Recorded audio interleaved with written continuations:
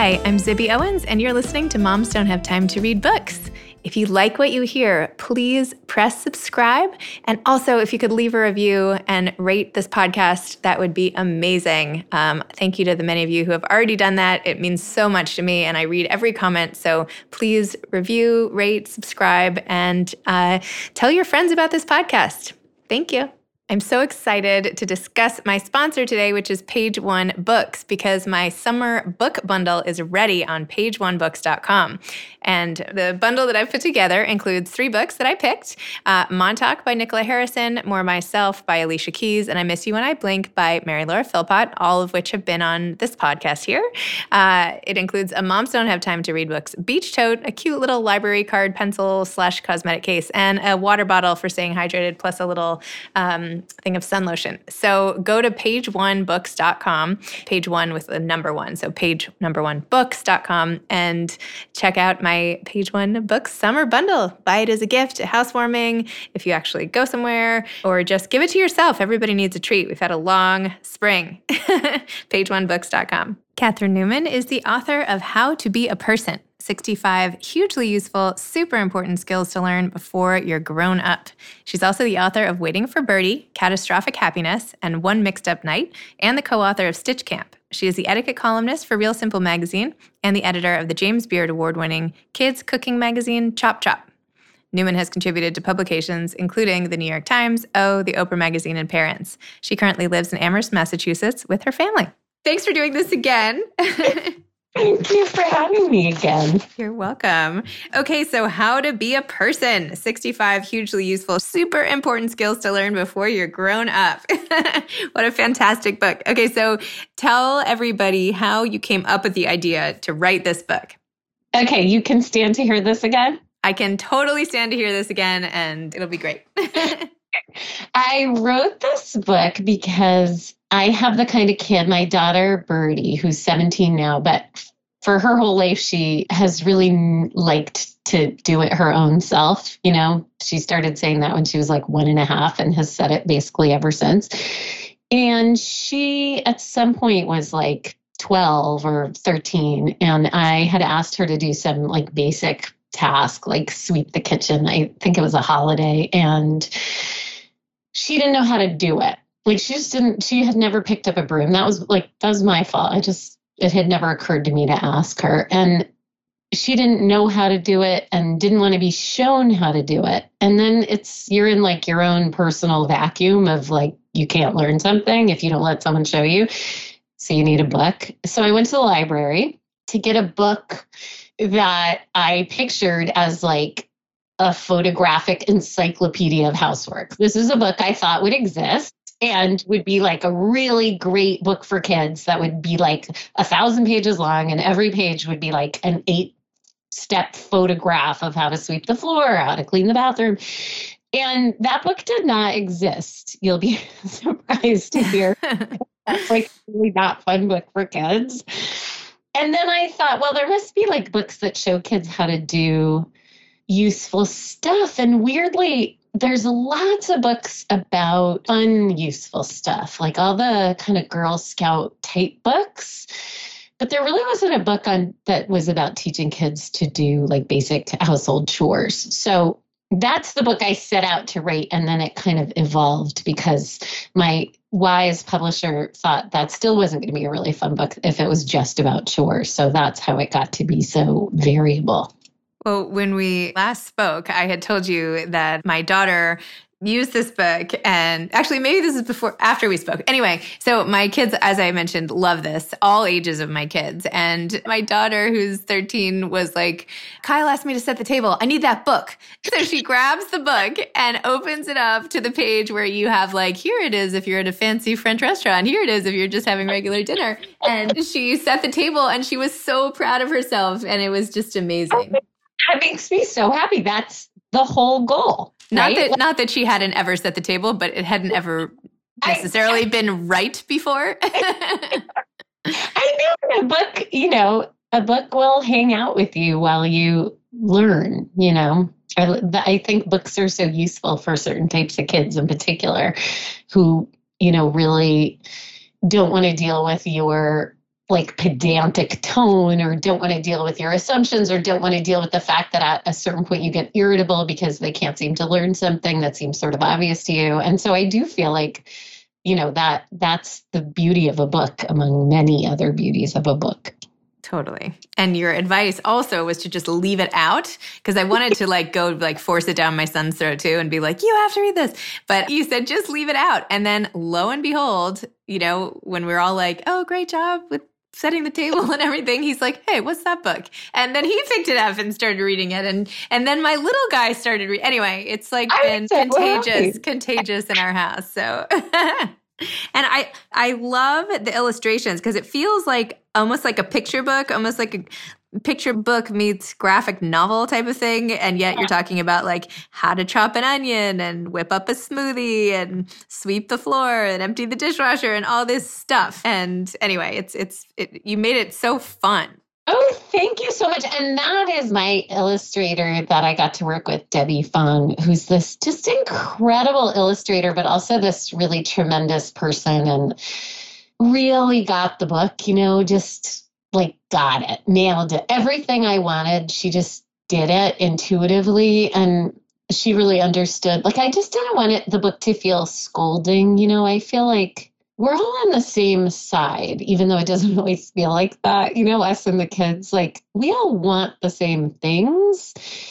And I wanted the book to feel really like an invitation more than you should have already known how to do this, you lazy whore, which that's what I actually want to say to everybody. But she just got it. I think she must really like kids. I haven't actually met her. We've just worked together the way we all work together now. But she has such a the illustrations are so loving and funny. And so I was just totally thrilled to get to work with her.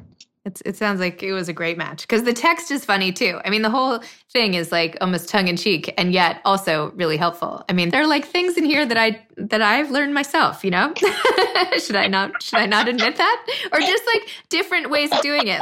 Okay, this is how you I don't know, pack to save the most space, or this is how you I don't know. I don't do it that way, but I'm going to try it your way. I'll scramble eggs your way. Yeah, I will say that the things in my house that have proved most demystifying, the section on how to apologize, both men in my house, my 20-year-old son and my 51-year-old husband, when they were proofreading for me, they covered that page with Post-its that were I don't really understand this. What does this mean? And they were just kidding, but they're the worst apologizers. And I actually felt oh, this could be kind of useful. Here's a basic framework for apologizing, right? Where you take responsibility and you acknowledge how somebody might feel. It in some ways, it's so basic. It takes only half of a spread in the book. And yet, it's kind of radical. In a weird way, that's going to be the heart of people's emotional lives, and taking responsibility in huge ways too. If you even think at the political level, when somebody stands up and says, wow, I was wrong about that. That's so tremendous. I actually think that's an entire worldview, being able to apologize well. It's true. That's really, it's a skill. What would be so cool is if you took this book and made it into a series, and maybe you've already done this and I didn't notice or something, but a series of really short YouTube instructional videos, but all with these characters in this illustration with this blue background and everything. I got little animations. Little animations, because some of the things it would be good to see in action, right? You could show someone cleaning the tub and shower, or you could demonstrate the hand washing, or even answering the phone the right way. I just feel this could be such a viral way, and that's how so many people get their information now, especially kids. It might be really cool to do. It's a fantastic idea. I love that idea. Birdie and I have done a few Instagram live events we did some for the bookstore Word, and we showed tying a necktie, which she was totally psyched to do as, classic non-binary gender girl. She got up with her pride rainbow necktie and tied it on live TV. And we did writing your political representatives. And it was really fun to make videos. And I think, oh my gosh, if we got Debbie to do the animation. That would be insane. You should definitely do it. Because even when I'm like helping my son put a tie on, if like my husband's not around or something, I will Google that. And not that your book is not fabulous, and I am going to keep it as close to me as possible. But, you know, I always Google like how to tie a tie. And then whatever video pops up is how I learn. You have to go behind him and do it like you're tying it on yourself. That's what I always have to do. And I think it drives my kids crazy. It's like the most smothering mother type thing to do. Like come behind them and reach in front of them with my mother arms. So, Catherine, how did you end up writing a book to begin with? Like, I know this is why you wrote this book, and I know that was the inspiration, but like, how did you get into writing? Oh, well, that is a good question. I was one of those little kids who wanted to be a writer. Like from the minute I could actually put words on a page, I wanted to be a writer. And then that was drummed out of me as an impractical idea. Mental note to all the parents, like, please just let your kids pursue the things they love. So I was sort of rerouted through academia. I actually got a PhD. I was kind of set up to be an English professor. And I had been writing the whole time. I'd been moonlighting for a friend of mine who was the editor at Family Fun magazine. So I'd been writing tons of craft pieces to support myself as a grad student. And that was all through my 20s. And then I wrote this dissertation that everyone said was like too readable, which I thought was really sad and frustrating. And then I had a baby. One thing led to another. And I found myself sort of turning more and more towards writing for money because we were broke and scrappy. And then I got this gig. I mean, this is just going to make me sound like such a dinosaur, but I got a gig writing a weekly column about parenting for Baby Center. And this was in 2002 when I was pregnant with Birdie. And I wrote this weekly column for Baby Center. They paid me $50 a week to do it.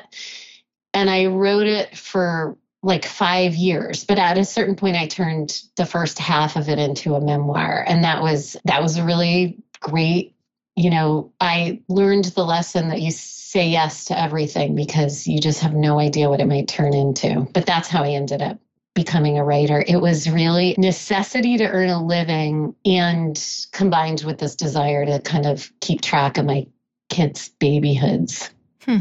I probably read like all your articles along the way. Yeah, you might have, although, you know, it really wasn't for everyone. The book ended up being called Waiting for Birdie. And I read it now and it's so cringy, even though it's, you know, it's like 15 years ago. And I was so neurotic. It's like a little painful to me now, honestly. Did you see in the paper recently, there was a study that neuroticism is linked to dementia? There's like a higher risk of getting dementia if you're a neurotic person. And I was like, oh, great. Now I have to worry about that. My mother and I sent each other that article. So yes, I did see that. And it makes total sense to me. I feel like, oh my God, at least at some point I'll be demented and spared my neurosis. You know, it's like that. We at least can look forward to that. That's the perk. Silver linings. Silver lining. Oh my goodness. Too funny. So do you feel like you're going to keep tracking things that like might be useful to your kids? Or do you think this is like it for you? And now your next one will be like a guide to aging or something like that? I know. I really do want to. I have my eye on a menopause book. I can't help it because it's so my kind of topic. It's like inherently hilarious to me, all the terrible things that are happening to my personal body. So both. And I do want to write another book for kids. And, you know, we're taping this in the middle of the protests after George Floyd's killing. And I keep thinking like how to be an anti-racist, not that me, like, wait, lady mom needs to write that book, but I keep thinking about a book that would have different other kinds of roles in it, like how to be an ally, how to be a friend, like a how-to book that would be really formatted in a similar way, but about relationships specifically and being a good friend, a powerful ally, a, you know, loving grandchild, all the relationships. So I like that idea, you know? Yeah. Because people keep writing me now, which is so sweet, about the things they wish were in the book or that their kids were in the book. And some stuff has come up, like how to make small talk with your grandmother, which I thought was like heartbreaking and sweet, but also like, that's not easy for kids, or even how to be in a romantic relationship. I mean, I don't know that I could cover that in like a 2-page spread, but just some thoughts, like how do you find out if someone likes you? Like, how do you, I don't know, all the different, how do you be a sibling and not model your relationship on all the gross, like competitive stuff that's in the media or that you've seen on TV. You know what I mean? Just all the different ways we could approach relationships imaginatively and lovingly. Totally. Do you have advice for aspiring authors? Oh, yeah, I do. I mean, it's probably the same advice you hear all the time, but I have 2 basic things that I feel like have worked really well for me.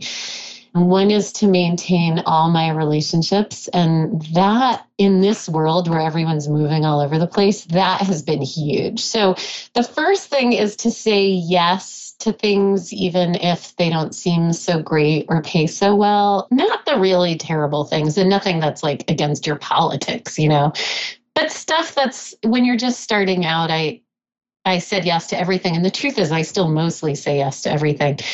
And then you make these relationships with people, and then before you know it, the person you wrote the like Kotex ad copy for is like an editor at O Magazine. And I really feel like that has been the key for me to having really great writing connections that I'm not proud, and I'm my family's primary wage earner as a freelance writer. So I really can't afford to be proud. Like I really will write a lot of kind of crappy stuff, but it also means that then some really lovely stuff floats my way from people I've worked with in the past. So I guess just that, maintaining relationships and, knowing when to say no, as in every area of life, but also saying yes more than you might be inclined to.